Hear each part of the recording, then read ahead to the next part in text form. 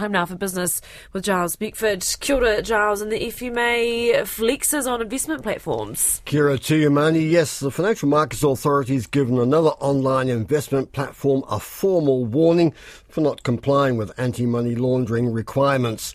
The regulator says InvestNow Saving and Investment Service is the latest company with inadequate processes in place to detect possible criminal activity. The authority's Director of Supervision, James Gregg, says investment trading platforms encourage innovation and make trading more accessible, but they're also at a higher risk of being targeted by criminals. These types of DIY investing platforms are at a higher risk of being targeted for money laundering or terrorist financing. And we've previously issued warnings to the likes of Sharesies and Tiger Brokers, also in the sector. And this is because we've seen that the sector has highly liquid and digital assets and the nature of the business. InvestNow has until the end of the month to prepare a plan to address the shortcomings and will need to restrict withdrawals and transfers from customer accounts that require more information. Well, as the dust settles or starts to settle on yesterday's outsized surprise rise in consumer prices, the head of one of the country's big accounting groups is suggesting the country should be reporting inflation numbers every month and not every 3 months. The head of Chartered Accountants Australia, New Zealand, Peter Weil, says more timely inflation numbers would lead to more timely decisions. Monthly reporting would complement fuller quarterly reporting, so we're not suggesting throwing the baby out with the bathwater. Stick with the quarterly reporting with the full basket of goods, but introduce monthly reporting as well to complement that with perhaps a smaller basket of goods. So I think monthly reporting gives much more real-time information and can help in any decisions that the Reserve Bank has to make. It also helps business and the whole community that has to deal with the inflationary pressure we're under at the moment.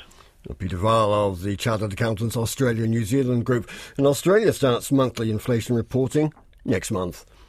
Rising commercial rents reflect a thriving prime office rental market in our major cities, with interest from offshore investors further boosting demand.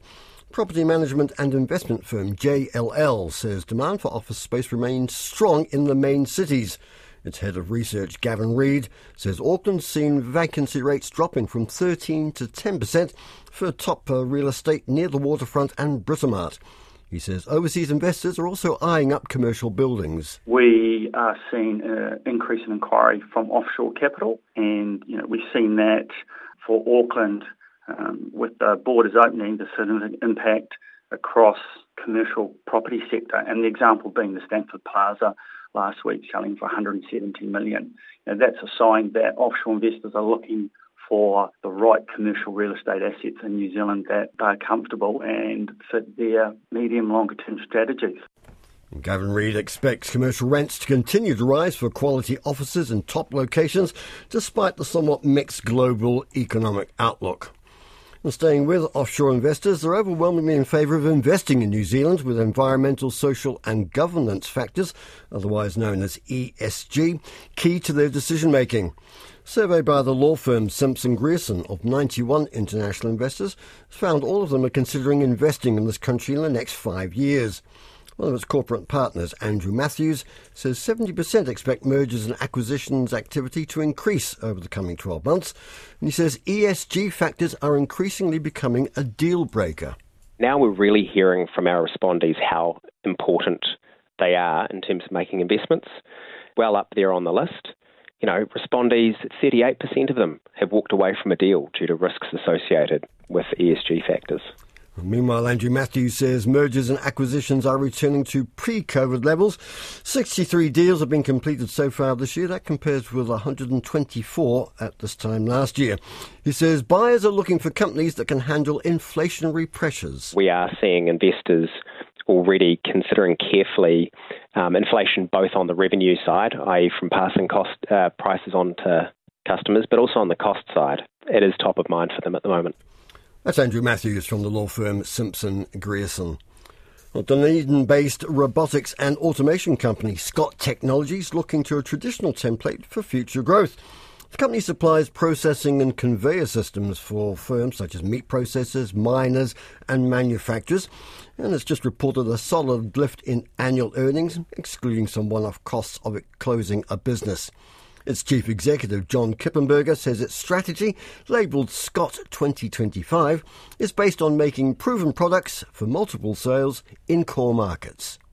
Identifying fewer numbers of industries, but also products and technology where we really have world-leading point of difference against other companies around the world, and just be very resolute and focused on those sectors that we're selling into, because at the end of the day, to scale Scott, we're going to do that through what we call productisation, selling that technology over and over again into big addressable markets. John Kippenberger says Scott Technology has forward orders worth $190 million. Well, turning to the markets, unfortunately, the Lurgy has claimed the commentator we were planning to have a chat with today. So, doing her own inimitable impression of a stockbroker, Nona Peltier. Take it away, Nona. I will do. Okay, so it was a modest start for the local market, but certainly we've been picking up in early afternoon trading. The NZX Top 50 Index up 67 points. That's 0.6% at 10,915. Among the leaders, we've got Air New Zealand up 2 cents to 79.5. Genesis up 5 to 268. Fletcher Building up 7 to 502, and Meridian up 6 to 458. Australia also perked up just after the open. It was slightly down just at the opening bell, but looking at it now, it's up 29 points to 6,809. And at the currency, we've got the New Zealand dollar trading just a touch under US 60 cents, 56.99. So not 60 cents at all. I'm sorry about that, folks, just in case you got excited. Up 90.2 to 90.2 Australian, 50.2 pence, and 0.577 euro, 84.98 yen, and 4.11 yuan. I guess I'm going to have to work a little bit on my currency expressions there.